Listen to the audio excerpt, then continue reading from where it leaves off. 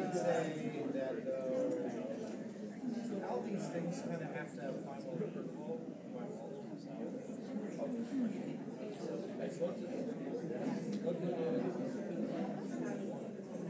Yeah, no, I agree with that.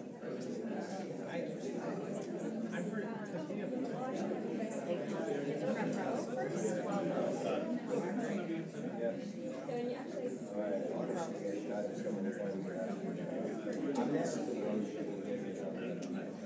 oh, like Dan Snyder and Dan Bayer. Yeah.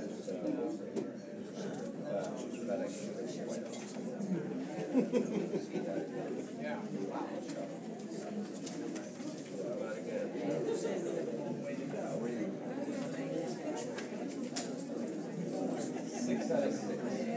Well,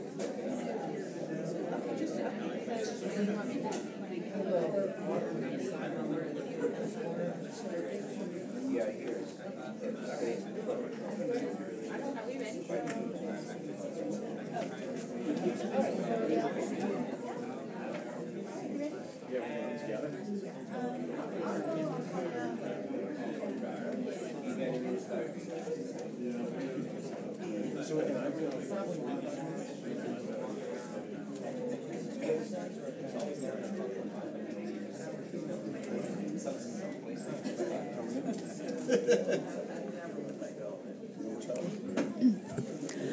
All right, good afternoon, everybody. Good afternoon and welcome. My name is Maureen Conway. I'm Vice President for Policy Programs here at the Aspen Institute and Executive Director of the Economic Opportunities Program. And it is my delight to welcome you to today's conversation on race, work, and opportunity in our Working in America series. At the Economic Opportunities Program, we focus on promising policy strategies and ideas to help low and moderate income Americans connect to and thrive in our changing economy. And in the Working in America series, we discuss a variety of issues affecting the economic fortunes of working Americans and also what are some promising ideas for addressing these issues. We've been doing this for a little while, so if this is your first time joining us, I would encourage you to go to our website and see some of our previous conversations. You can find them all at as.pn/workinginamerica. And I just want to remind everybody that we are both live streaming and recording this event, so please do silence your phones. But please do participate in the conversation via Twitter. Our hashtag is TalkGoodJobs. At the Economic Opportunities Program, we've had really a long interest in this issue of equity and inclusion. If we're talking about working with low-income communities and trying to help connect them to opportunity, we are talking about predominantly working with people of color. People of color are disproportionately represented among low-income and low-wealth households in America. So as we think about how to move people out of poverty and connect them to opportunity, we are disproportionately talking about people of color. Over the summer, we had a Working in America conversation about widening class divides. We had a conversation with Richard Reeves about his book, Dream Hoarders. There's overlap between the conversations about class and about race, but they're also really different conversations. In the Economic Opportunities Program and the work that we do, we've long been concerned about connecting people to work and giving them opportunities to build skills and acquire education. And yet, we see that holding education levels constant, Black Americans are almost twice as likely to be unemployed as white Americans, and they earn less. So the issues of race and class are not exactly the same. Similarly, we do a lot of work in the Economic Opportunities Program around business ownership as an opportunity strategy. But Hispanic and Black Americans have levels of net worth that are only 1/10 that of white Americans. And in particular, we see that business assets are really associated with higher levels of wealth. And yet, Hispanic and Black Americans are much less likely to have business assets. So this issue of race cuts across all of the work that we do at the Economic Opportunities Program, trying to connect people to opportunity, both through work and through business ownership. I really want to thank very much the funders of the Working in America series for their support for this event in particular. I want to recognize Shauna Scofrey with the Cerna Foundation, who's here with us today and has really been part of a conversation we've been having around this for quite some time. But I also want to recognize our funders at the Ford Foundation, at the Prudential Foundation, at the Cerna, and at the Walmart Foundation, all of whom were very enthusiastic about this particular topic and really had a lot to contribute as we were thinking about how to shape this conversation. And I also want to note that we are very grateful to the JPB Foundation for contributing to this event through their support of the Forum for Community Solutions, which is our partner in today's event. And with that, I want to introduce my very esteemed and colleague and great friend, Steve Patrick, who is the director of the Forum for Community Solutions. Thank you, Maureen. You should hear what she calls me in staff meetings. No. Thank you, Maureen. It's a huge privilege to be in partnership on this and to constantly swim in your wake as a leader here at the Institute who reminds us of the importance of equity and opportunity every single day. So thanks. Just really quickly, I am Steve Patrick. I do lead something called the Forum for Community Solutions here.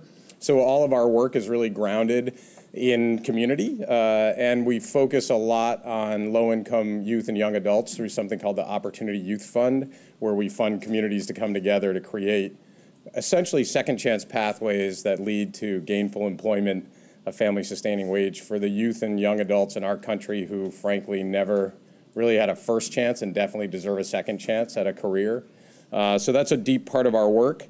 As Maureen mentioned, a big part of our work in terms of supporting community-led change is supported by the JPB Foundation. So I want to also give JPB a shout out for this sponsorship for this event, and also for helping us work collaboratively with the Center for Community Change on their incredible work trying to address mobility and opportunity in America. And just lastly, as it relates to our work, this conversation couldn't be more timely. I just came back from New Orleans. We actually fund 3 projects in New Orleans, and we often use a targeted universalism approach to use John Powell's very important language and frame about the work. For years, I worked at the Gates Foundation, where I wasn't allowed to implement targeted universalism, just to out myself. Turn the cameras off for a second. No. But really, that means the rising tide, all boats approach does not lead to equity and opportunity when you look at it through an equity lens. So our work in New Orleans has often been focused in particular on boys and young men of color having access to opportunity. And in New Orleans, one of the things we celebrated was African-American male unemployment dropped from 52% to 46% in New Orleans. So that's great, and it's 46 frickin' percent. So there's structural barriers that I know our panelists are gonna get to here that are really important to overcome, and we witnessed that in New Orleans, much further to go than just a drop from 52 to 46%. And it's also timely in the context of our country. So, you know, I think we're all trying to make sense of a legacy that is now really hitting us in the forehead of sort of essentially white supremacy, for no better way to name it. A legacy of an economic system that was built on the backs of quote unquote free labor. And, you know, I know many of you have probably been reading the Ta-Nehisi Coates pieces that have come out, and it's been really helpful to me to just understand that context. His latest piece in The Atlantic about the whitest White House really challenges us around this notion of a white working class and how we label and name things that create difference, that actually create structures, that actually create greater inequity. And I really feel like this is the time to sort of bring these conversations to the forefront, not only at the Aspen Institute, but across the country, so that we can get to greater truth and, in fact, reconciliation and equity and justice for all. So I think this conversation fits with that frame, and it's a tremendous opportunity. So thanks for being here. Thank you for Maureen for letting us be a part of it, and I can't wait to hear the panel. So now I will shut up. Maureen, please come on back up and get us started. Great, thanks, Steve. And I want to invite the panel now to come come on up, and I'm going to briefly introduce the panel to you. I also do want to mention, as they're taking their seats, there are a variety of materials on the materials table just outside. If you didn't see them on your way in, please do take a look on your way out. There's a number of materials from all of the speakers, actually, which is really terrific. There's a flyer about a book, Dorian Warren's new book, which is great. We have also a report from the New Jersey Institute of Social Justice. I'm doing my little modeling here. Some information about the Diversity Certificate Program at Carolina's Health System. Some information around Black Worker Centers and the National Black Worker Center. And let's see, there's the Center. Center for Employment Equity. Okay, I think I've modeled everybody's materials, but really, it's terrific information. So please do take a look.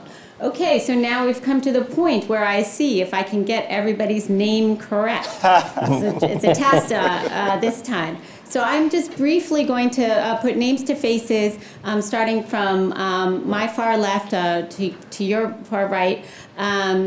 You have bios in your materials. Please do take a look. We have just an amazing panel for you today. So from my far left is Tanya Wallace-Goborn, Executive Director of the National Black Worker Center Project.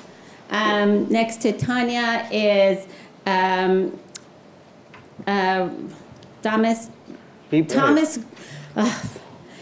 Tomasgovich Devi. I knew I was going to mess this one up. Professor of Sociology at the University of Massachusetts Amherst. Next to Don is Ryan Haygood, President and CEO of the New Jersey Institute of Social Justice. Next to Ryan is Deborah Pluchet-Moore, System Chief of Staff and Executive Vice President of the Carolinas Health System. And I'm very happy to turn it over to Dorian Warren, President for the Center for Community Change Action and Vice President at the Center for Community Change, and also a fellow at the Roosevelt Institute and co-chair of the Economic Security Project. Phew. And author of The Hidden Rules of Race, who will be moderating today's discussion. Thank you so much, Dorian. Thank you, Maureen. Take it away. Good afternoon, everyone. Good afternoon. It's a pleasure to be here with this esteemed panel. And I want to thank Steve Patrick and Maureen Conway for bringing us all together and inviting me back and inviting some of us back. Just want to say 3 quick things and get our panel talking. So first, just a little context. As Steve and Maureen already mentioned, what we know since the 1970s, black unemployment has been roughly twice that of white unemployment. And that's just a historic pattern that exists till today. We also know there continues to be a racial wage gap. So when blacks and whites do the same work, even at the same employer, right, black workers and especially black women make less than their white counterparts. It's 2017. So the question is, why is this still the norm in 2017? Secondly, I think we'll explore in many ways what are the rules and public policies that either shape outcomes of inclusion or exclusion and discrimination. And so we want to unpack that just a bit as we think about what are the ways to change those rules and policies, those public rules and public policies. And then last but not least, I think we'll have a conversation about the norms and practices of employers specifically. So we can't let employers off the hook, right? There's public policy and then there are employer norms and practices. And tying all of this together is a focus on race and class. And so Steve Patrick said it already. He used the white supremacy word, so I feel like I can use it now. Thanks, Steve. So how do we think about white supremacy, right? And labor market exclusion and where those two things meet? To shape opportunities and outcomes. And we'll leave you not depressed but inspired on what we can do going forward, I promise. But let's tackle the problem first. And I want to start with Don because he's written this great book, Documenting Desegregation. I rely on it and have for years now. He is one of the leading scholars in the country on helping us understand occupational segregation by both race and gender. So Don, I want to start with you and ask you simply to tell us about your research.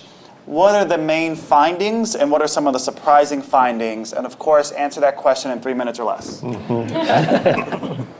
But the laugh took up part of my 3 minutes. So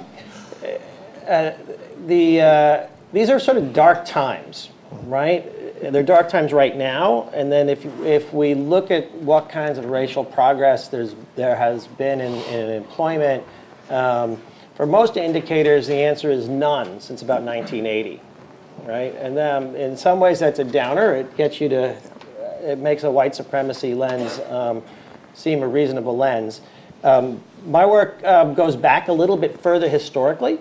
And I think if you do that, the first lesson you learn is that change happens rapidly when it happens. And change happens because there's external pressure on firms, right?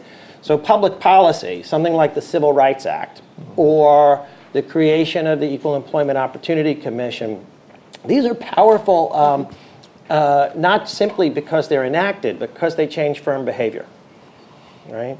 But the power doesn't go on forever. And when the political pressure, either on the government or on the firms, stops, so did progress, right? So part of my answer, which is a little bit counter to the kind of the way you framed things, Dorian, is that policy is really only the initial step. If policy is not transmitted to change in behavior at the firm level, nothing's going to happen, or things will stop eventually. So I think that's the key thing that I'd like people to take away at this point. So pivoting from your point there about firms, I want to come to Deborah then, because you work at one of the nation's largest, most comprehensive healthcare organizations, Carolina's healthcare system. It's also community owned.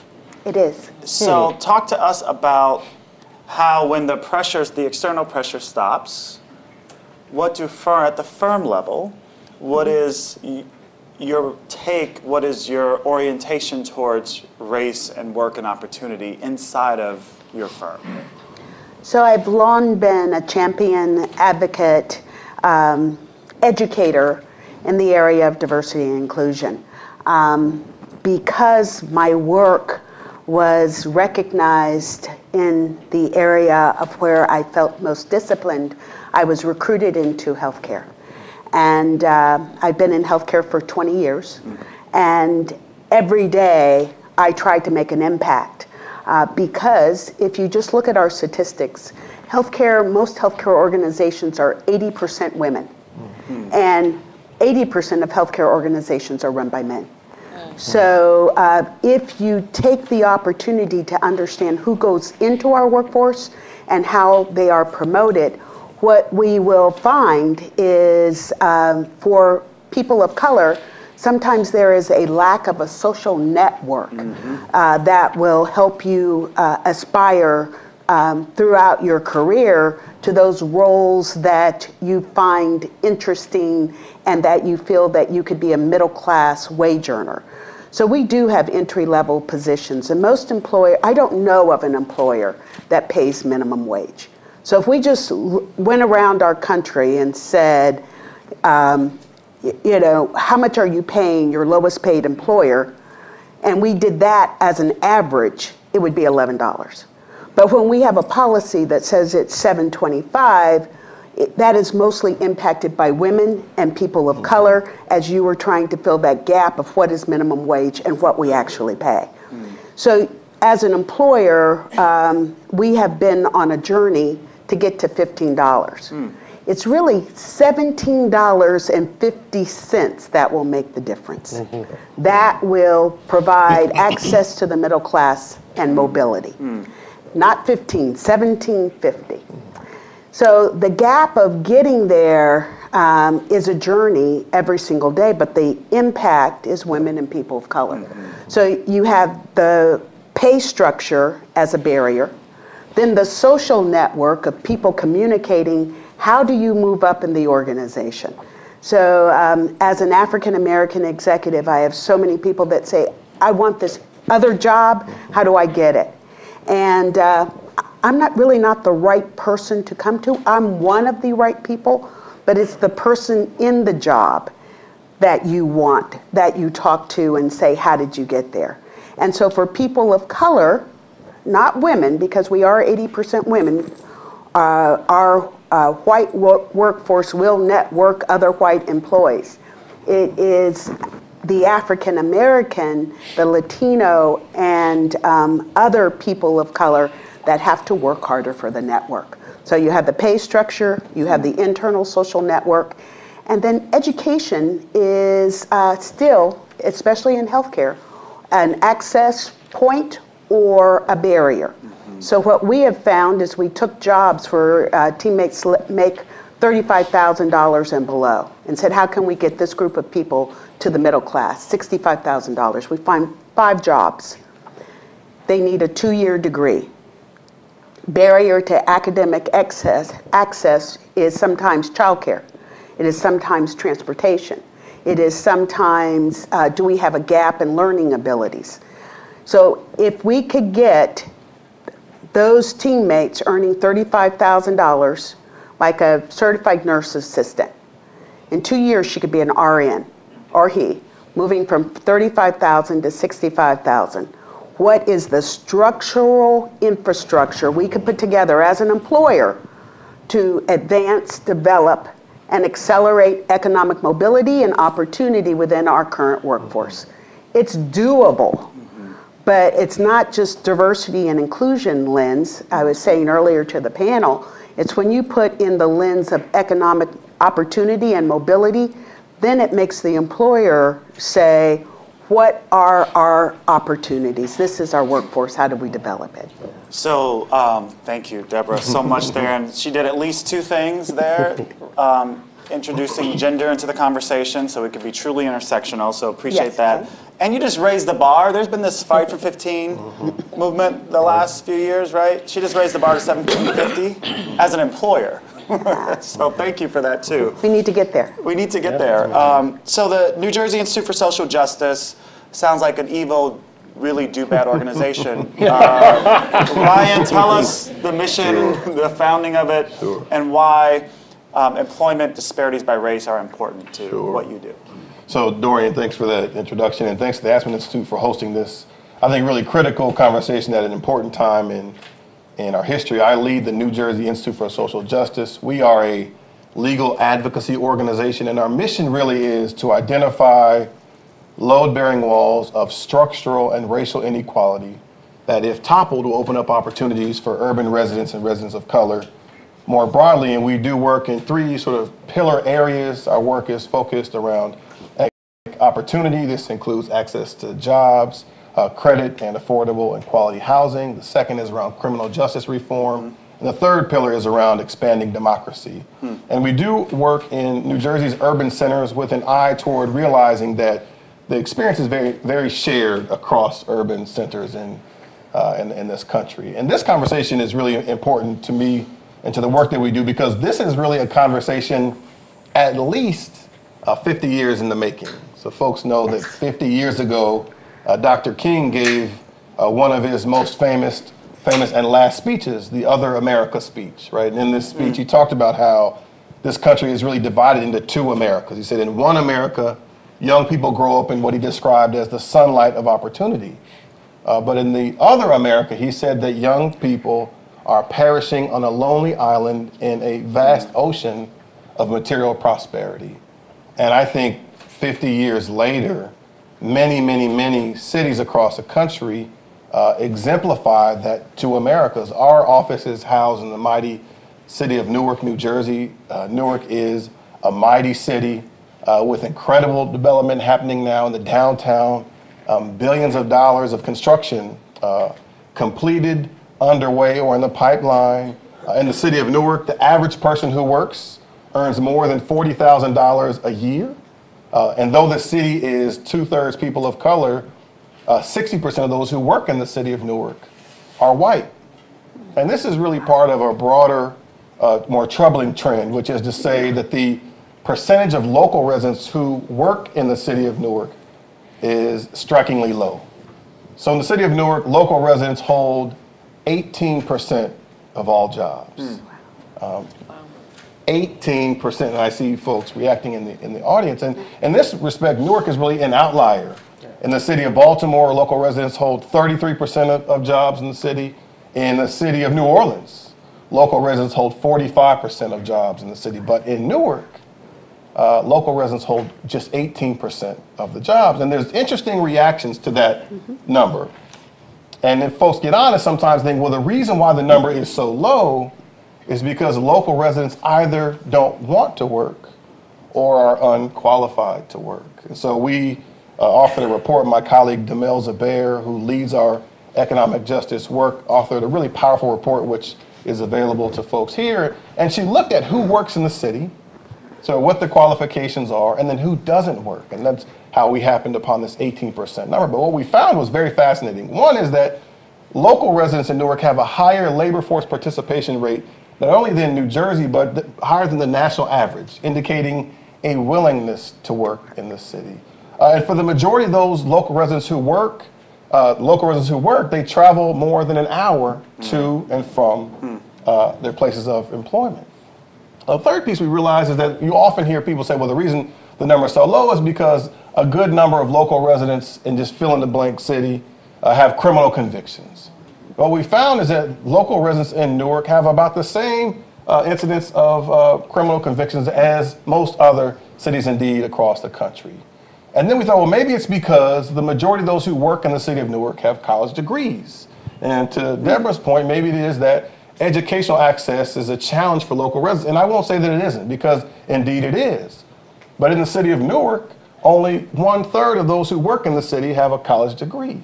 And that's consistent with the national trend. And so what we learned, and this is not revelation knowledge to the expert panelists here or the experts in the room who joined us today, is that the reason why the percentage of local residents who work in the city of Newark is so low, the reason why we've made very little progress, to Don's point, in the last 50 years, is because there really is a system that has been designed to produce the kind of results we see. And I'll just close very quickly by saying, even the way we approach a conversation about employment is colored by race, no pun intended. So when we approach a conversation about race, for example, in the Rust Belt, in states like Pennsylvania, or West Virginia, or Ohio, people there are unemployed, we say, because the industry that they were formerly employed in has dried up. It presupposes a desire to work. And the reason that folks are unemployed is because the thing they did no longer exists. In those communities, we don't dig into incidences of criminal convictions or college attainment or high rates of teenage pregnancy or drug use. But when we approach conversations about unemployment or employment in our cities, we do this interesting thing. One is that we create an exacting standard for employment. We say employment in the future is going very specialized. And to compete for employment in the future, you will need to have significant degrees and expertise and a skill set. And then we say, we look at the hardest to employ person in fill in the blank city, and we say, well, this person is struggling with a host of challenges. And then we do this very interesting thing, which I think is a function of race. We make employment seem impossible in our urban centers. But the reality is that in cities like Newark, as cities in DC and cities across the country, there is a spectrum of employable folks. There are folks in the city of Newark who right now are ready to work, and if connected to an opportunity to work, could start tomorrow. There are also folks on the other end of the spectrum for whom significant workforce training would be necessary. But I think even that conversation around the spectrum of employability is absent when we talk about employment in many of our urban centers. Thank you, Ryan. You packed a lot in there. I'm going to come back to that 18% number in a few minutes. But Tanya, last but not least, can you tell us about the National Black Worker Center project? Tell us what a worker center is. Tell us why the need for a Black Worker Center, both locally around the country. I know you work with many around the country, Chicago, LA, other places. And then tell us about the National Black Worker Center project. Sure. So I think that when you're talking about just separating the two, that's really important. So when you think about a traditional worker center in our country, they were established to really help communities of migrants that came to this country really to have access to jobs, to battle discrimination against new people coming into the country. They were for folks who didn't have access to a labor union. They were folks who didn't have access to labor laws in this country.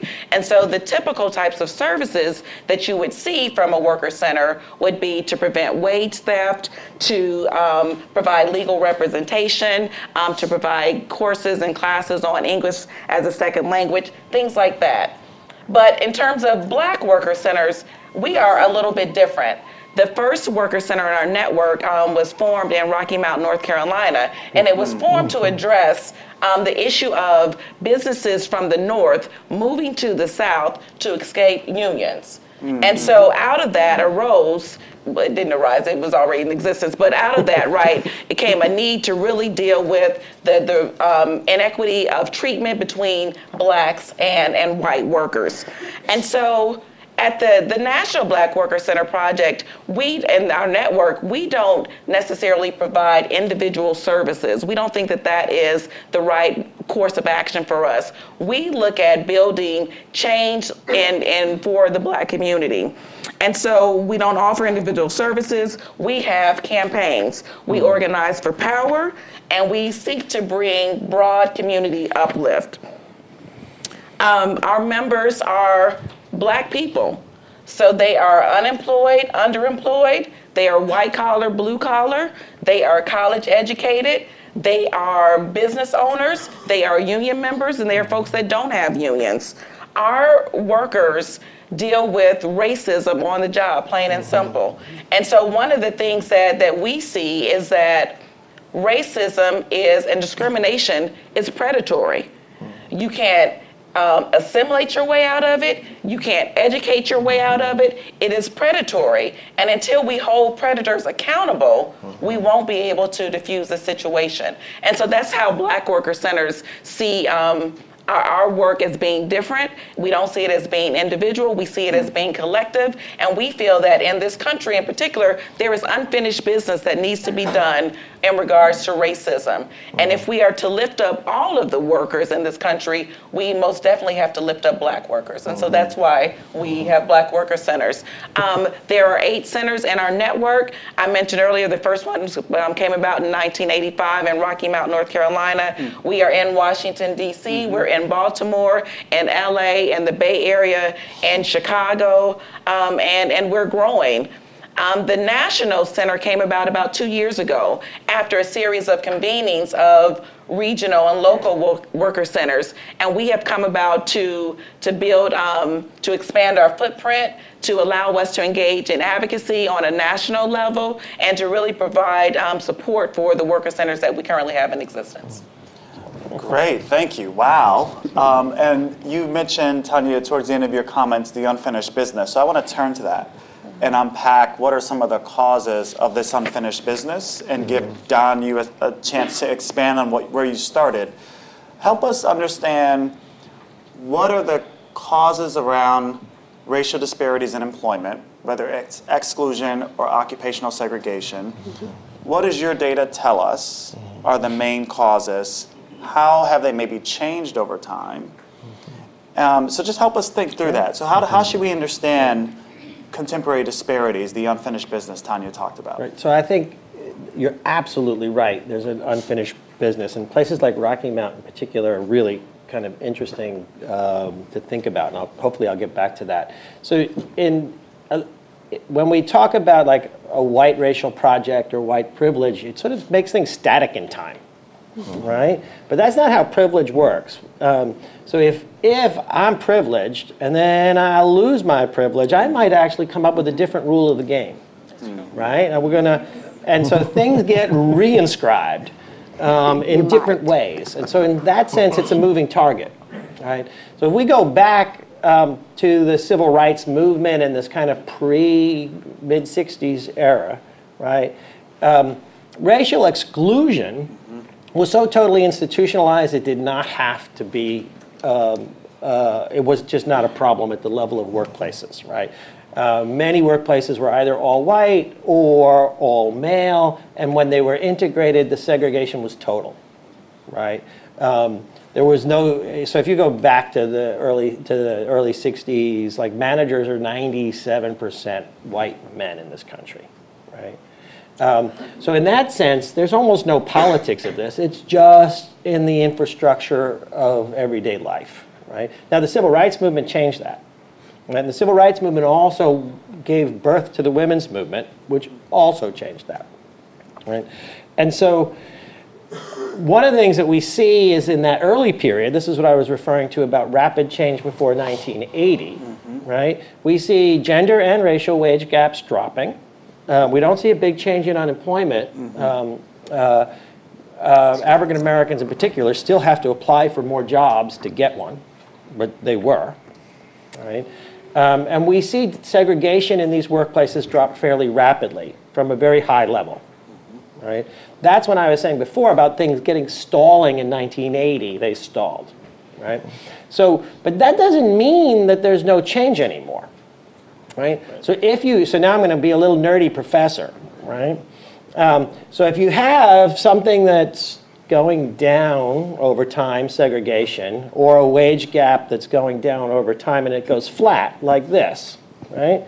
That doesn't mean there's no change anymore. It means the change is now local.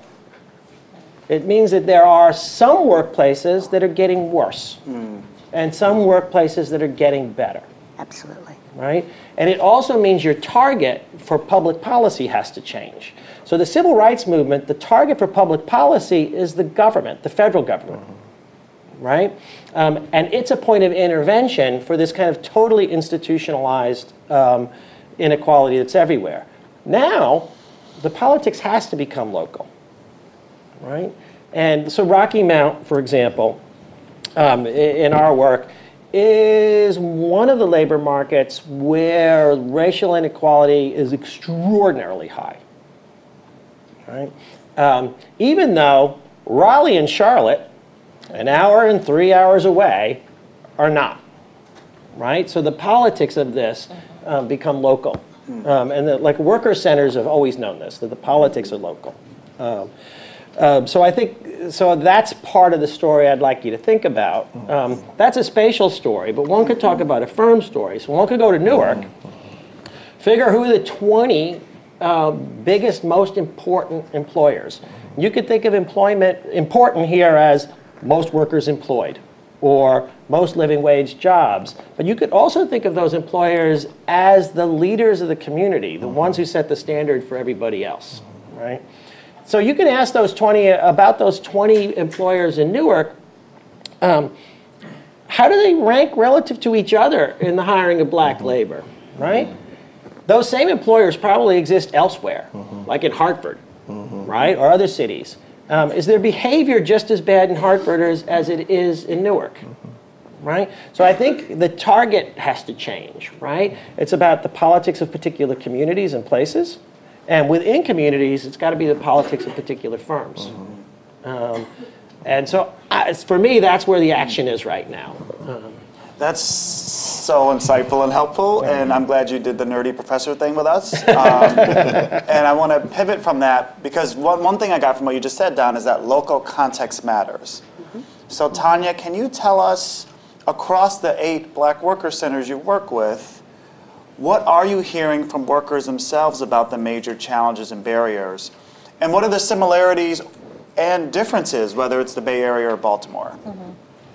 So one of the things I could say that we're hearing consistently across our network is that we have 2 main challenges. The first one, excuse me, is the impact of racism.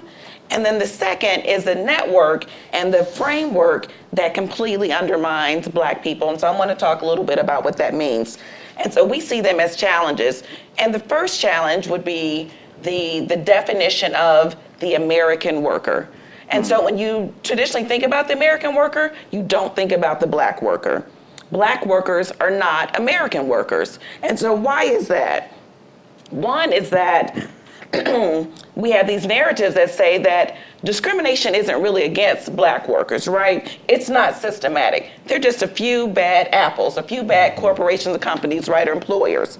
The other is that, as we've heard on the panel, right, that blacks aren't skilled, or they're uneducated, or that they don't want to work. The second narrative is civil versus uncivilized. Blacks they're lazy. Blacks aren't drug-free. Blacks aren't trying hard enough to get a job. But we realize that that's just not true. And even in progressive circles, we see it as well. We call it at the Black Work Center black ice. And so we're all familiar with black ice, right? People trying to avoid the black ice. You can't see the black ice. And the conversation that we find ourselves in frequently is, you can talk about immigrant rights. You can talk about Latino and Asian worker rights. But when we talk about black worker rights, it's black ice, right? People slip, they slide, they trip, they fall over it. And we're made to feel uncomfortable, right? And for a long time, the pushback that we received is, it's not about race, it's about class, right? And so that is something that's very difficult for us. It makes it harder for us to work in coalition with other organizations. And I really want to just call out that it's not just the right or anything like that. It's also within our progressive community, right, that we have these challenges. So one of the things that we are doing to change those narratives, though, is this video series called Working While Black. And one of the things that we feel in terms of organizing is that first there must be awareness before there is action. And so through our video series, we are working to make the invisible visible, asking people to talk about their experiences, good, bad, or indifferent, of when they first recognized or realized that they were a black person working. And so it's very interesting to hear these stories. And one of the things that we are seeing is that through telling these stories, community is being built. Frequently, people have felt like it was only happening to me. And in this era, right, when we've had a black president, something must be wrong with me that I am still dealing with discrimination, racism. What we're also seeing with our younger so is that they don't know what to call it, right? Because they haven't been exposed to the history, the legacy of discrimination and racism that we are. So they question and they internalize it and personalize it and say, I must be doing something wrong. And it's through telling these stories that you realize that it's happening to us collectively. And we hope that we will be able to really shore up and build our base so that we can take action. So Tanya, you beat me to the punch on the solutions, but we'll come back to it. I do know I'm never going to think of black ice in the same way, so thank you very much. Staying on the theme of local context, so Ryan, help us understand, the number you mentioned to us is still in my head, so only 18% of local residents are in jobs in Newark. I want you to talk to us a bit about what has changed in the last 50 years, because you started with Dr. King's speech in Newark. So was it 18% 50 years ago? And what's changed in terms of the barriers to employment in Newark over the last 50 years for black people? Yeah, Dorian, that's a great question. I mean, one of the more disheartening things to realize is that very little has changed, frankly, in those numbers in the last 50 years. I think in part because we have continued to try to make better a system that really is entirely broken around, to Tanya's point, around empowering black employees and people of color more broadly. And so what we sought to do in Newark is really think about, okay, so which city across the country is doing really powerful work in connecting local residents to work? And this gets to the opportunity frame that I know Dorian really loves, and I do too, because I think it's important both to recognize the challenges, but also to think through creative solutions to face down those challenges. And I think in this particular moment, to be sure, there's lots of concern about what's happening nationally for very good reasons. But I also think that means that this really is a local moment. Yep. And the reality is that change has always happened from the ground up in our communities, not from Washington, D.C. or some other place down. And so about 2 years ago in Newark, we began to do a fair amount of research to understand who does local hiring well. We formed partnerships with folks in Baltimore, New Orleans, Detroit, San Francisco, Hartford, and we learned a number of things about how people are doing local hiring there and what kinds of initiatives are being built. And what we really set out to do is to build a system that would intentionally connect local residents to work, really beginning with the employment opportunity. So I think if you poll local residents in Newark and ask them, that's probably true, frankly, of many cities across the country. If you poll urban residents and ask them, hey, have you ever had any workforce training in any particular discipline or industry? I think they probably would say, yes, this has been my experience, to be sure, in New Jersey. In fact, I was trained, I received several certifications, maybe even got a graduation. But on the other side of the training, there was no employment opportunity. And employers have been notorious about providing support and grants. Foundations have been notorious about providing support for training in some industry with no employment opportunity on the other side. So we work closely with the mayor, Raz Baraka. One of our key partners is the Newark Alliance. The Newark Alliance is made up of several of the major corporations in downtown Newark, the anchor institution corporations. We we're working with Rutgers University, RWJ Barnabas Health, a lot of grassroots community organizations, the faith community, various civic organizations. We created a very large table, and we set out to create a framework that begins with the employment opportunity.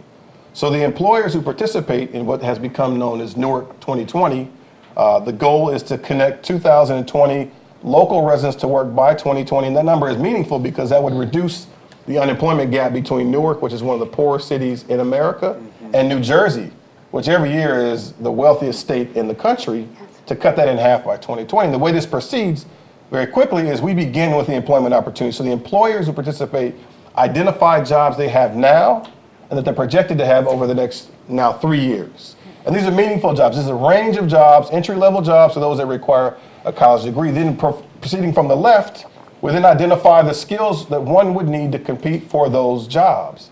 Then we identify who does workforce training to those specific skills for the available jobs. And finally, we identify people in the community who are close to work ready, who, if they need to be trained, could be connected to skills for the available jobs. And we've been thinking about this as a very local initiative.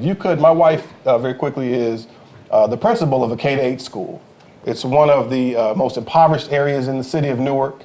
And she said that about a third of her students turn over every year, which is particularly devastating in those early grades. There's no continuity in first, second, and third grade, which, as folks know, is foundational. Those are foundational years.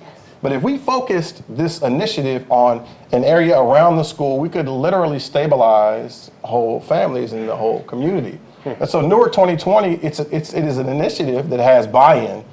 But part of our role is to provide research and writing, but also to push employers. Because I'll close with that. I hear this agreement. The reality is that it requires a significant culture shift for the participating employers. Because for a host of reasons, and I'll proceed with the more charitable ones, it's just a new thing to hire local residents. Some of the employers have been in Newark almost from its founding. It's one of the oldest cities in the country, and have never been very good about hiring local residents. And so there is a push needed to make this initiative happen. But this is an example of what we're doing on the local level. I'm coming to you next, Deborah. He set you up nicely, right? He did. Because we're going to stay on the theme. You were like, but on the theme of local context, we're going to go from Newark to North Carolina, because you're based in Charlotte, but you're in the Carolinas. We're in the region. And Ryan was just talking about the role of employers, and I know that there has been culture shifts that you have helped to lead, and I want you to talk a little bit about what you found in terms of some internal research between CNAs and RNs. Absolutely, I'll do that. So, okay, I'm setting you up, so just go. There's another, let me respond here. Yep. Local is critical, especially in healthcare. So healthcare is local. But if you look at the seed of the fruit, for many of us in many of our large cities, 75 years ago, healthcare was segregated. There was a black hospital. There were black physicians that could only work at the black hospital. So when that is the seed of the fruit, you have to talk about the progression over the next 75 years where we now have one healthcare system. 75 years sounds like a long time to many of us. It is a very short period of time culturally. So culturally, when the seed is segregated, schools, healthcare, we move to integration. There is conscious and unconscious bias that is inside of how we do our work because of the seed. Yes. So if you look at how we trained physicians 75 years ago. They went to historically black medical schools and then worked their way into the white majority healthcare systems. So healthcare has been doing its work over the last 75 years. It takes each one of our 60,000 teammates to take care of a patient. So no one person takes care of a patient, because you've got to welcome, transport, lab, fees, the clinical responsibility. We are a small community and a remarkable access point if you can get in. So if I look at the population in Charlotte, we're 30% African American. At Carolina's healthcare system, the African American population is 22%. And if I look at entry-level positions, their rate of engagement, productivity, and interest is higher than our majority white workforce. So engaged in the work. But their tenure is less. And let's talk about those economic mobility barriers. It is transportation. It is wage, living from paycheck to paycheck. It is one breakdown of the car, the freezer, or the refrigerator. So, you know, this is systemic, that we have a group of people who have more access to wealth, more access to jobs that create more wealth, and people who have less than. As this gap grows over time, because we are not seeing the race financial profile finding any connectivity between the white and the African American group. It keeps getting larger, and in these times probably it could probably accelerate. That if there is not an intervention, what does this do to our American workforce? You want to make America great again? Provide people with meaningful work, meaningful wages, a sense of belongingness, and ability to be of value. That's what creates participation. That's what creates the great American workforce. So what did I find?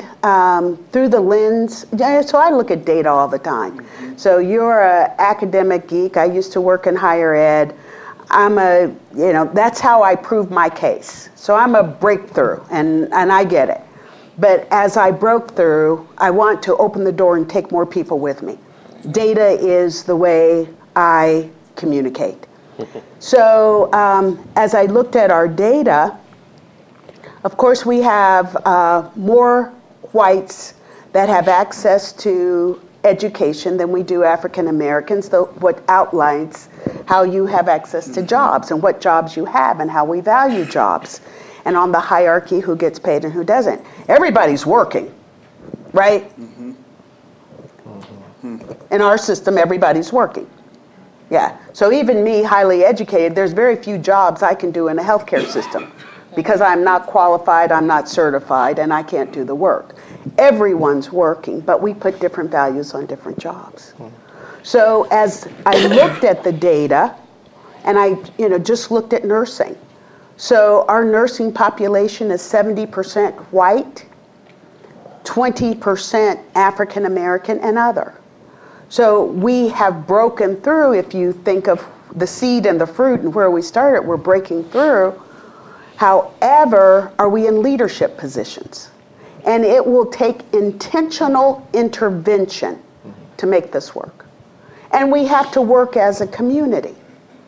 So I so enjoy the conversations of the Aspen Institute because we have white people leading the conversation, which says you're a bridge person and I can talk to you all the time, because sometimes people don't want to hear it from me. I'm black ice. Right? That's right. Yeah. So you need that champion and ambassador. So if you're looking at how do I get more people of color to be a registered nurse, a middle class job, we have to be absolutely intentional. One of the things I saw that if I looked at every certified nurse assistant and who gets the network and opportunity to move into the RN role, 85% of those moved were white. That's that internal social network that says, come here, let me tell you how to do it. Yeah. Now, do I do that to people? Absolutely. But I do it to everyone. Yeah. I talk to whites, I talk to men, I talk to women, I talk to people of color, I talk to very educated. How do you create access for everyone? And that's the role. Yeah. And sometimes it's fear. You think if I, say, come on, let's talk about how you get educated and how you get this role, that you will be looked at as someone who's intervening and shouldn't. But let me tell you, I grew up, everybody intervened. The neighbor intervened, the minister intervened, the nun intervened, your grandmother intervened. We were a community. And as a community, we valued education and we valued work. And somewhere we've lost our way to care for the other, to inform, to build up, to promote. So, a couple things there. A couple things there. I'm gonna let you respond, Ryan. Just to say, we are nonpartisan here. However, did I say something? No. I'm just saying. I'm just saying you have. I could have. I was just wondering. My only point is your vision of how to make America great. You have my vote. That's all I want to say. Brian, did you want to respond to Deborah? What Deborah spoke to, I think, really is about how investments are made in people.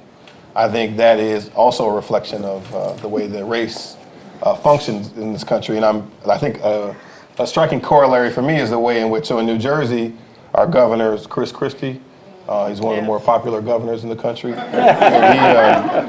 He launched a very effective campaign for those people who are trapped in the opioid crisis. And it is, I think, appropriately called a crisis. But what's been fascinating to me is that has really been a campaign driven by compassion and a recognition that these are folks who are addicted to drugs. So it's a public health crisis for which rehabilitation and treatment is required. And so in many precincts in New Jersey, and in fact across the country, you can go to, if you're addicted to opioids, you can present yourself to a police station. You can bring, even if you have unused drugs and paraphernalia, in exchange for on-the-spot drug treatment. And when I think about investments, I mean, these are for folks who have found themselves in an addiction crisis. That particular response, I think, speaks to the way in which investments are being made in some communities and the way in which disinvestment has happened in other communities. So Newark is an interesting city. This is the 50th anniversary year of a rebellion that was sparked 50 years ago by law enforcement abuse of a black cab driver. And for the last 5 decades, we've only seen disinvestment in the city, and then policies that reinforce that disinvestment and the inequality, and then folks respond to the disinvestment and inequality as if the people there are broken. And I think the war on drugs in the 1980s and the 1990s, when the drug of choice for black folks was crack cocaine, is a very good example where the response was not compassion, neither was it about rehabilitation or restoration. So Ryan, on this point, because you started with, you just made reference to the 50 years ago, the riots and the uprising riots, whatever you want to call it, as well as Dr. King's, I'm reminded of Dr. King's last book, Where Do We Go From Here? So that's the question I want to pose to the panel. And to give you some time to think about it, I will stall for 30 seconds to say, we're going to open it up to the audience in a few minutes. And if you want to tweet at us, hashtag #TalkGoodJobs, and we'll take some questions, maybe from Twitter. So you started us on the interventions conversation, Deborah. I'm going to start from Tanya and come this way. Where do we go from here? What are the strategies that you are taking that we should be thinking about to attack, to combat all the causes we've laid out and depressed everybody for the last hour? So give us some optimism and hope. So what are the strategies? What do we do? How do we really break down these barriers and move towards inclusion and equity? Sure. So as I mentioned at the Black Worker Center, we focus on collective uplift of the Black community. And so I think the way that I would answer that is to talk about some of the campaigns that we have been running and working with. So in the Bay Area, for example, we have a 1400 campaign that we started in 2016. That campaign was to identify 1,400 either currently incarcerated or formerly incarcerated individuals, and then identify 1,400 jobs within Alameda County, and to bargain and negotiate with the county so that these folks can be partnered with those jobs. And so that was a successful campaign. in 2017, one of the things that we are now working with is the types of jobs that we had been talking about are not the types of jobs that our formerly incarcerated members are receiving, right? So we've got folks with college degrees who are given an orange vest and told to work on the street. And so we really are needing to focus at this phase of the campaign on the types of jobs that are sustainable so that people don't end up back into the system. In Chicago, we have a campaign that's a voucher campaign. And if people are familiar with the Section 8 vouchers, it works similar to that. So in the state of Illinois, they currently spend $25,000 on each individual that is incarcerated.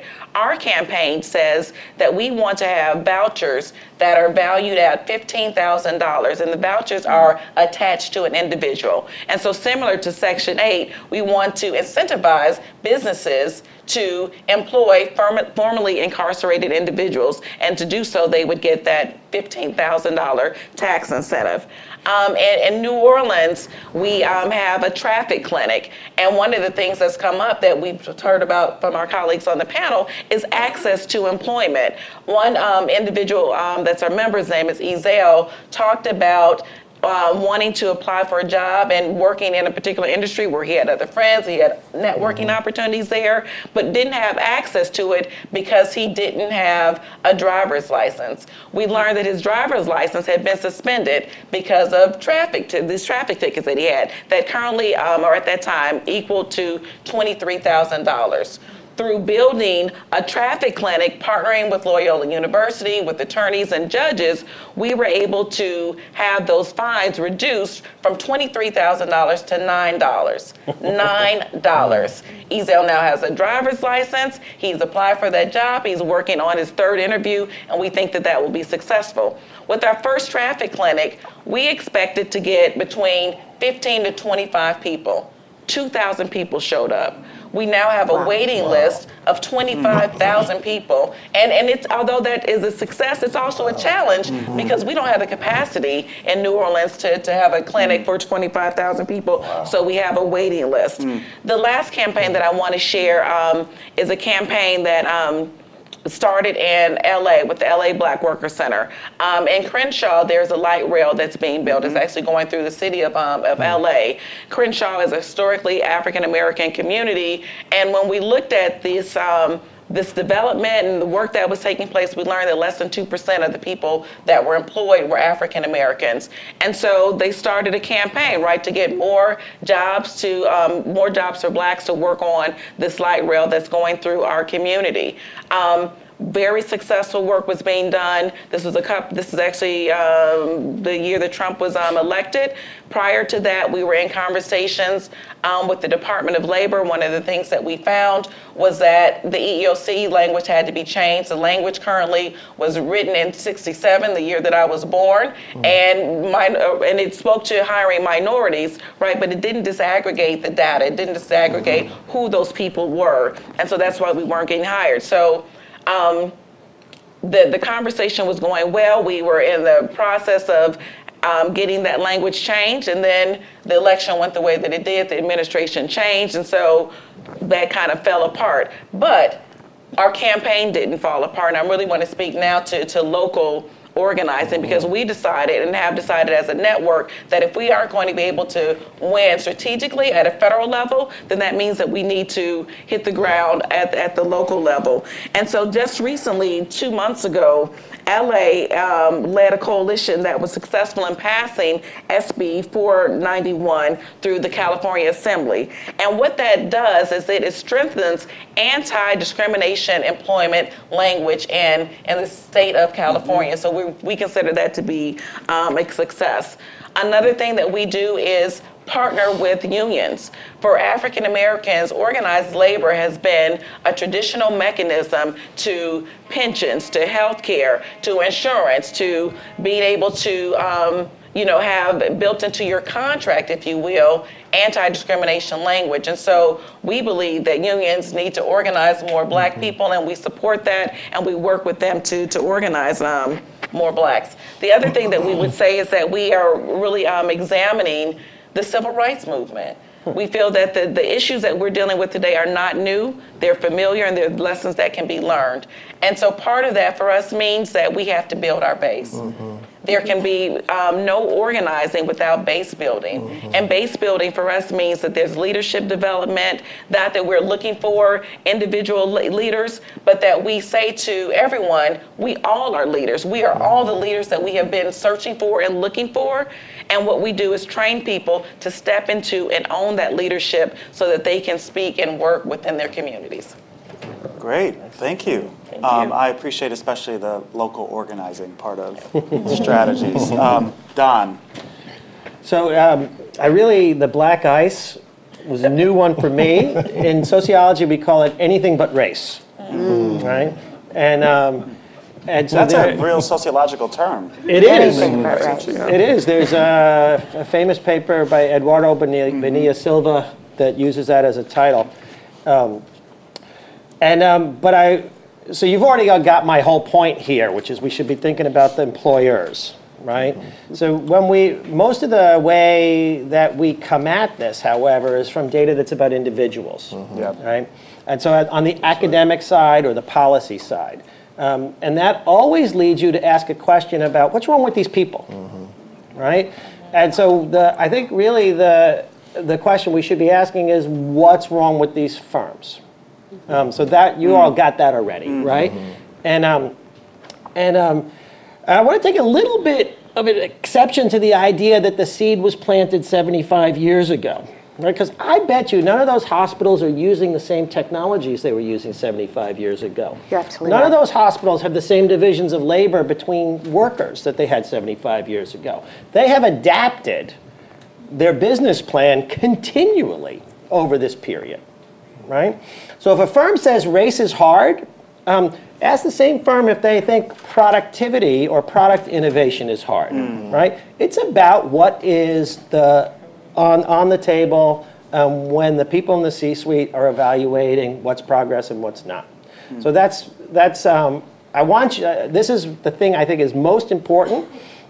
If we continue to speak about this as individuals, need another pile of this or another ounce of that, or even neighborhoods, right? Then the people with the power aren't being held accountable. So I'm going to give what I see as 3 points of intervention here that are possible. And so one of the ones we've already talked about is these peak employers. Right? So employers do care not only about their bottom line, but about their reputation. They don't like to be ranked low, right? And so that's a point of intervention with the private sector. They're being ranked for return on investment all the time, right? CEOs, part of the giant increase in earnings inequality in this country is CEOs got to link their pay to return on investment, right? And then they changed all of their strategies to maximize that number, right? So there is those peak employers in your communities who both are easier to shame and produce a kind of a leadership role for the other employers. Another is your state and local governments. And this is the part that really baffles me, how they get off the hook, right? So one of the things, so if we go back to the 1980s, state and local governments in general had very low inequality between their black and white employees. And what we've seen over the last 30 years is the state and local governments now look a lot like private sector employers. And what they did is they adopted all the strategies that the private sector employers had. Decentralized power to local managers to make decisions about hiring, firing, promotion, pay raises.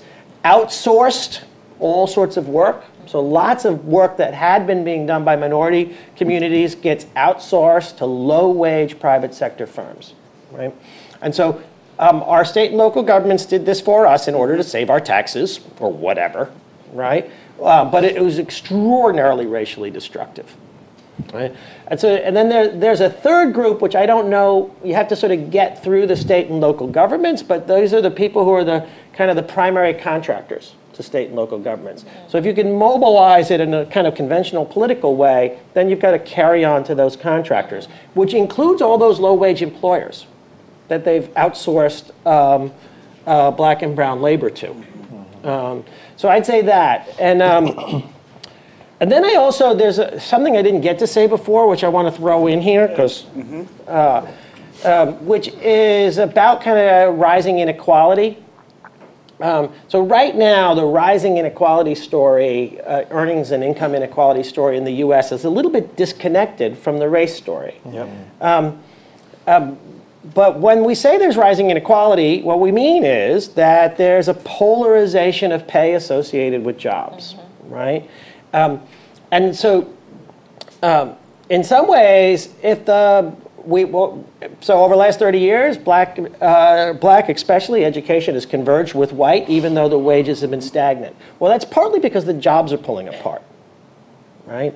And it's also, and this is an important part, it gets back to the subcontracting idea, most of the rising inequality, earnings inequality in the United States over the last 30 years has been produced by the polarization between firms.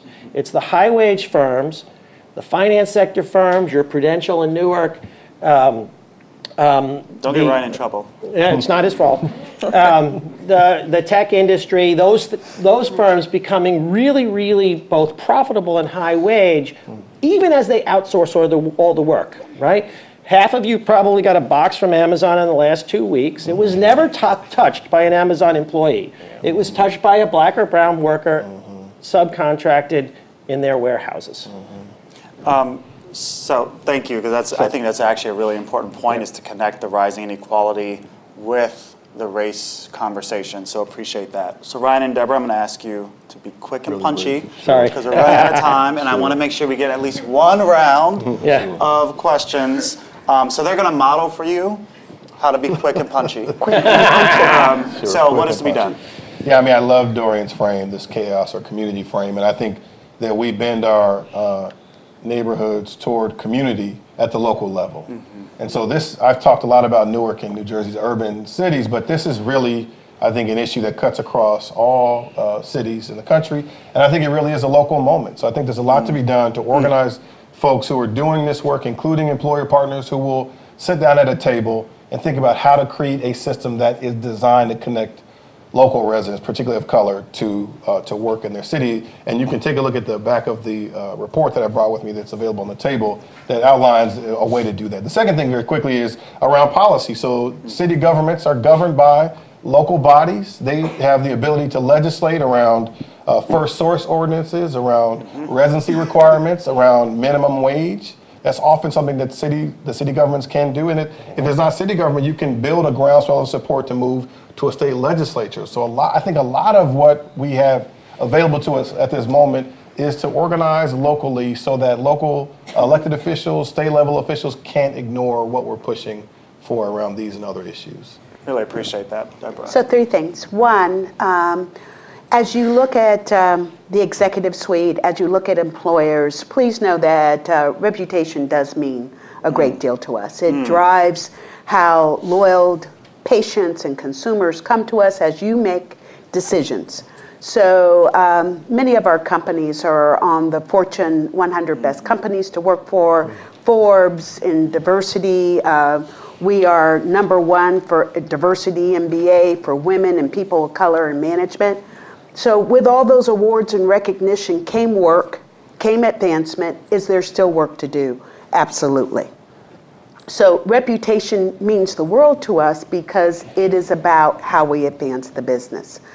2, please know, child of the 60s, Head Start was an important component of educating young people with the family and how to understand the academic system.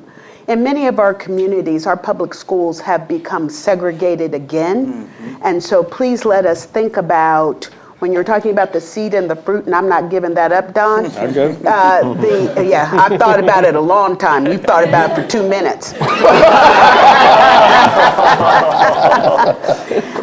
what creates the workforce, how they were educated, how they learned as a community. Our public schools are an asset. And so and please know that I value charter schools and I value private schools, I value education. But for the community we're talking about, public schools are probably their access point to education, and I need you to care about them. So the next point for me is very similar to what Tanya's saying. Who are you? And who's in the room? And what are you going to do? So at Carolinas Healthcare System, what I've learned is teammates are very loyal. They love working with our patients, their families, the community. They're very proudful about their work. We call it CHS Proud. And so we branded a diversity and inclusion certificate program with Carolinas Healthcare System. It is 80 hours of work that the curriculum was developed by our own teammates. It was done in a multicultural fashion. We have many champions that are diverse, white, African American, male, female, gay, lesbian, bisexual, that want to create this workforce community of excellence. And we call it a privilege when we're able to care for you. And we want you to be the decision maker in your care, and we want you to choose us. So what I would say to you is anybody could do a leadership certificate. Anyone could do a diversity and inclusion certificate and certify that people have gone through the education. Now you're going to tell me, Deborah, the majority of the time people who do that are interested anyway. Guess what? I still want them. I still want them to be the ambassador and the spokesperson and the people who talk about culture. So in the workforce, I have you your best waking hours of the day. I value that. So as an employer, as a C-suite person, please know I value every single teammate. When I said quick and punchy, I didn't know you were going to take me seriously on the punchy part. Punchy, yeah. Okay, so we have like 5 minutes for questions. So 30 seconds, let's take a few, and there's someone with a microphone. So the staff will, find some, on each side. Yep. 30 seconds, seriously. You covered race, gender, geography, and so forth. But one area I did not hear you cover was age, which impacts those people who are members of all of those other discriminated against groups. And so I'd like to hear what types of energies or interests or programs you're trying to address to factor that in. That's excellent and great modeling. So we're putting age and age discrimination on the table. Let's take one from over here, and then we'll take a Twitter question.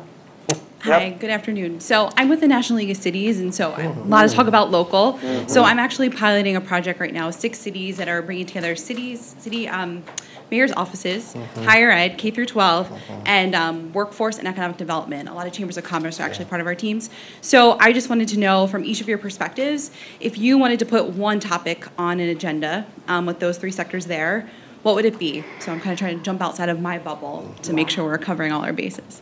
Fantastic, thank you. We're gonna take one from Twitter. Question from Twitter is, can you talk about whether apprenticeships could help break down some of those social network inequalities? Apprenticeships, let's take one more. Right up here, we'll take 2 more.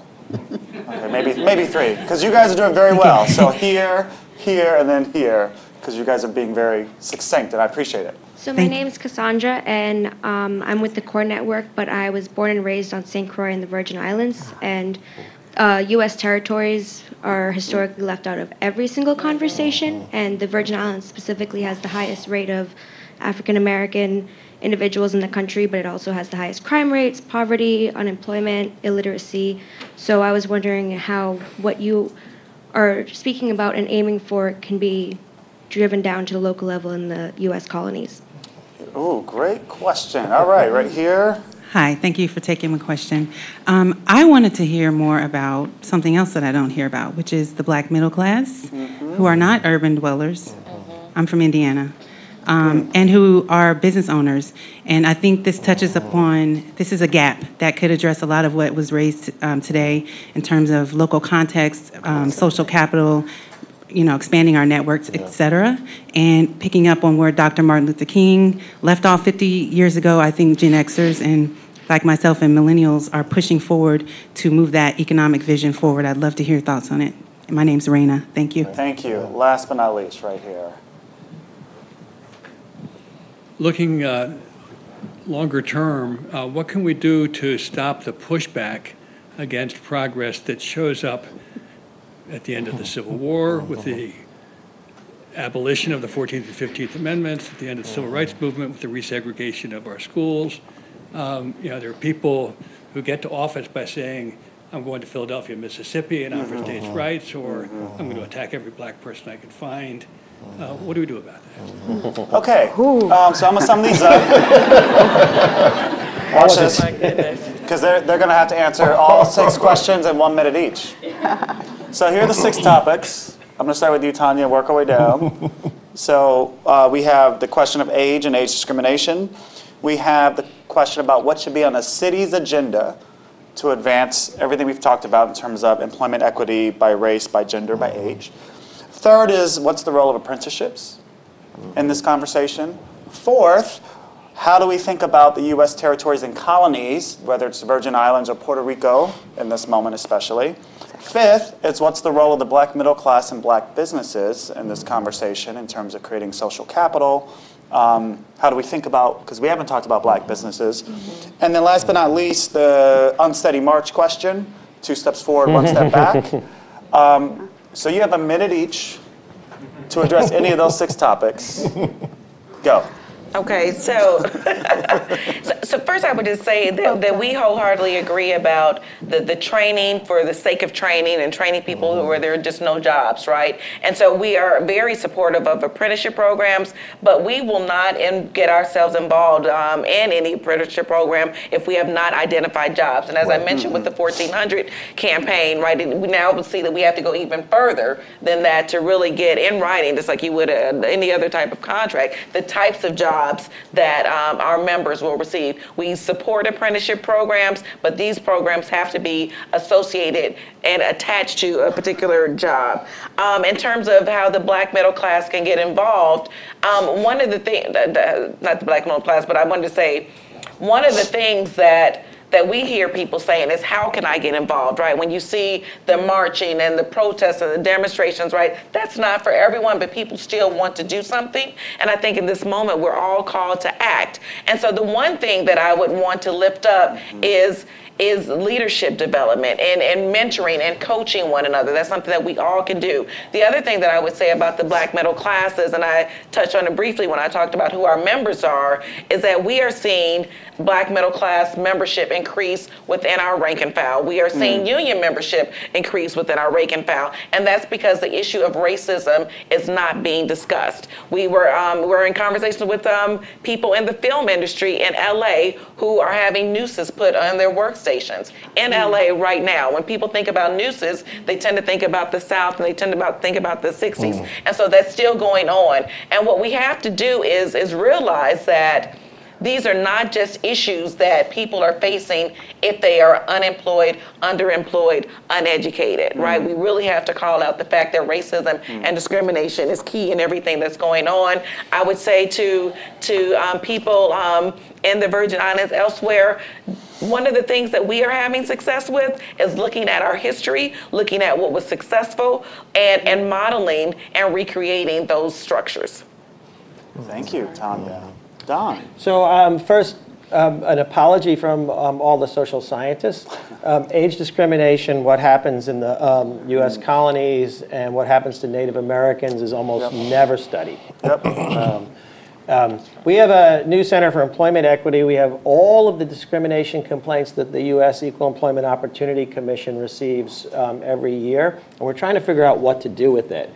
And one thing we can do is, for age discrimination complaints, talk about how it intersects with other characteristics at the individual level and with particular employer behaviors.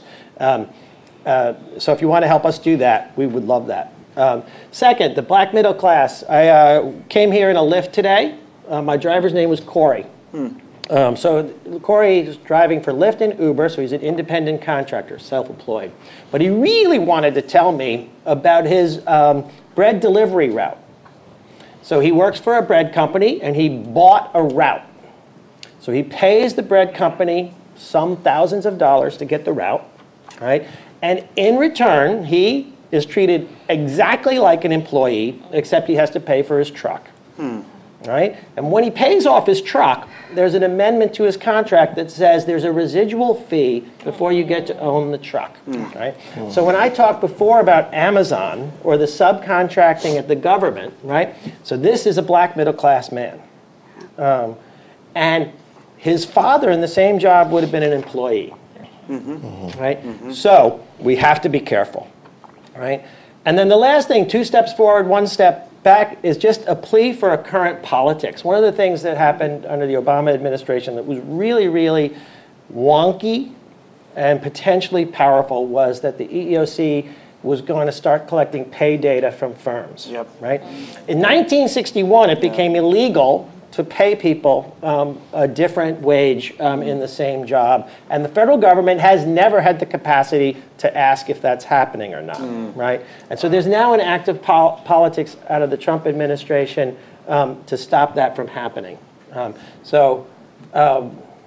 a high horse you can get on. Great. I loved your question, which sort of situates us in the space that we are now. And the reality is, I think American history and our experiment with democracy has always been a contested one that's been characterized by periods of expansion, almost always swiftly followed by attempts to constrict the democracy. And so I think on the other side of a twice elected black president, the first black attorney general, the first black female attorney general, more black electeds in the country than ever before, more Latino electeds than ever before, you would expect us, consistent with our history, to be right where we are today. And the reality is that we, during I think the 8 years that Obama was in office, not folks in the room, but folks outside the room mainly, were somewhat lulled to sleep around what race really means and how it really constrains opportunities.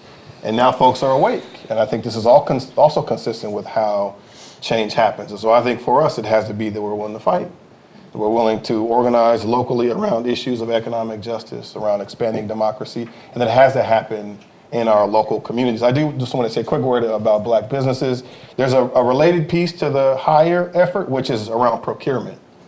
And so there are a lot of companies, if we're just looking at the local procurement in the city of Newark, for example, the major corporations spend about 3% of their procurement budget in the city of Newark, which is, I'm always been bad at math, but I guess that means 97% of the budget for procurement is spent elsewhere. And there's also, I would imagine, I don't have the data, but I would imagine if you looked at the corporations working with minority-owned or black-owned businesses, is also very low. And so I think there's an opportunity for the hiring piece to be followed by, for the procurement piece to tag along to the hiring as an important component.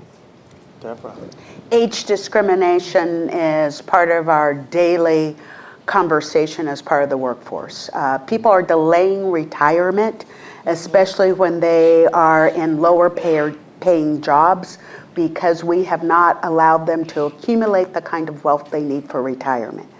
Over time, with baby boomers where they are today, this can be a concern for our American workforce and for all of our firms, as Don calls us.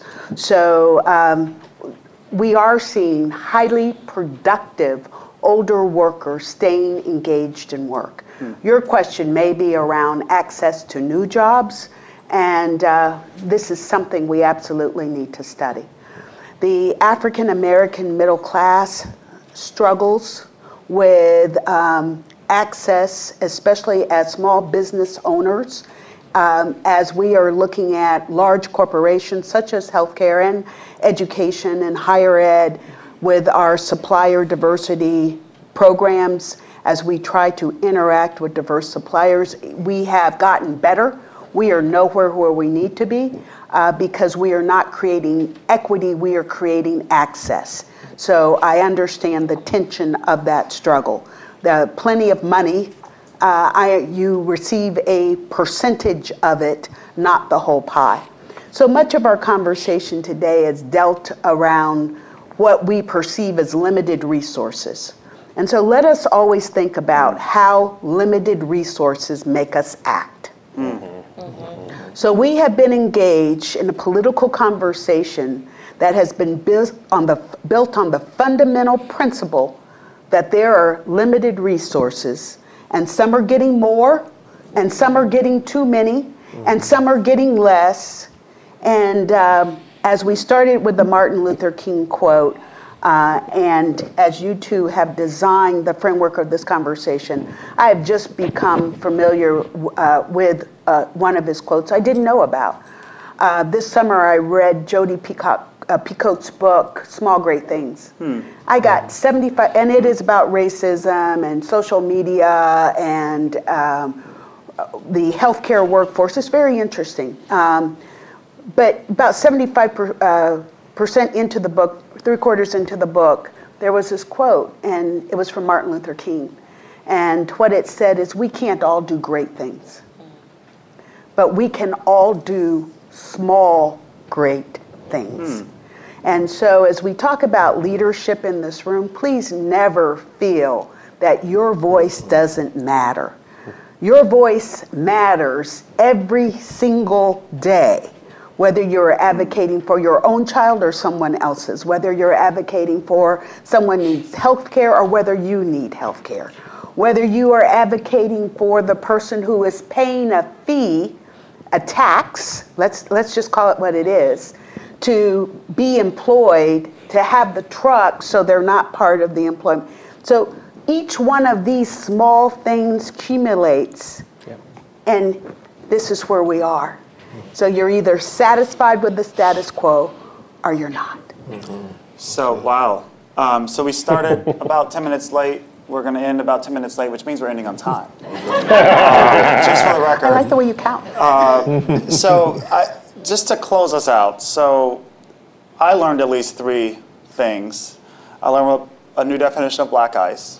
I learned a different conceptualization of seeds of the fruit related to racial inequality. And I learned that we can all do small, great things. Oh, I love that. So I really appreciate that. This is the beginning of a conversation. I would encourage you to follow these fine folks on Twitter to continue the conversation. And I want to thank Maureen from Aspen, the Aspen Institute's Economic Opportunities Program, as well as Steve Patrick from the Community Solutions Forum. But I want all of you to join me in thanking Deborah, Ryan, Don, and Tanya for an incredible conversation. Well done. Thank you. Thank you all. I want to just make 2 quick announcements. One is please come back November 17th. We'll be talking about the future of work in retail. And 2, next year we'll have new digs. So please come join us at 2300 N Street next year. And I hope you got our card on that. And again, a huge thanks to this amazing panel. So.